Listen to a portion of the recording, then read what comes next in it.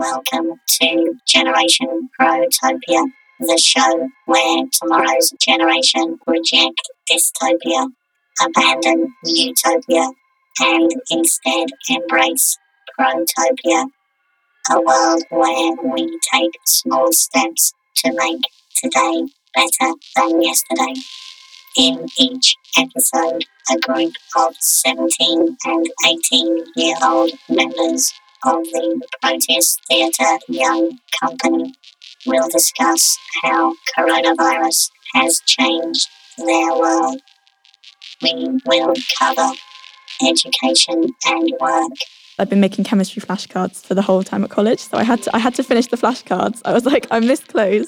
Life under lockdown. At the start of lockdown, there were like loads of films that I just watched. I got to the point where I was watching 3 a day. Mental health and well-being. Almost in a way it was good for me because I had to rely on myself and actually had to learn the things that made me calm myself down.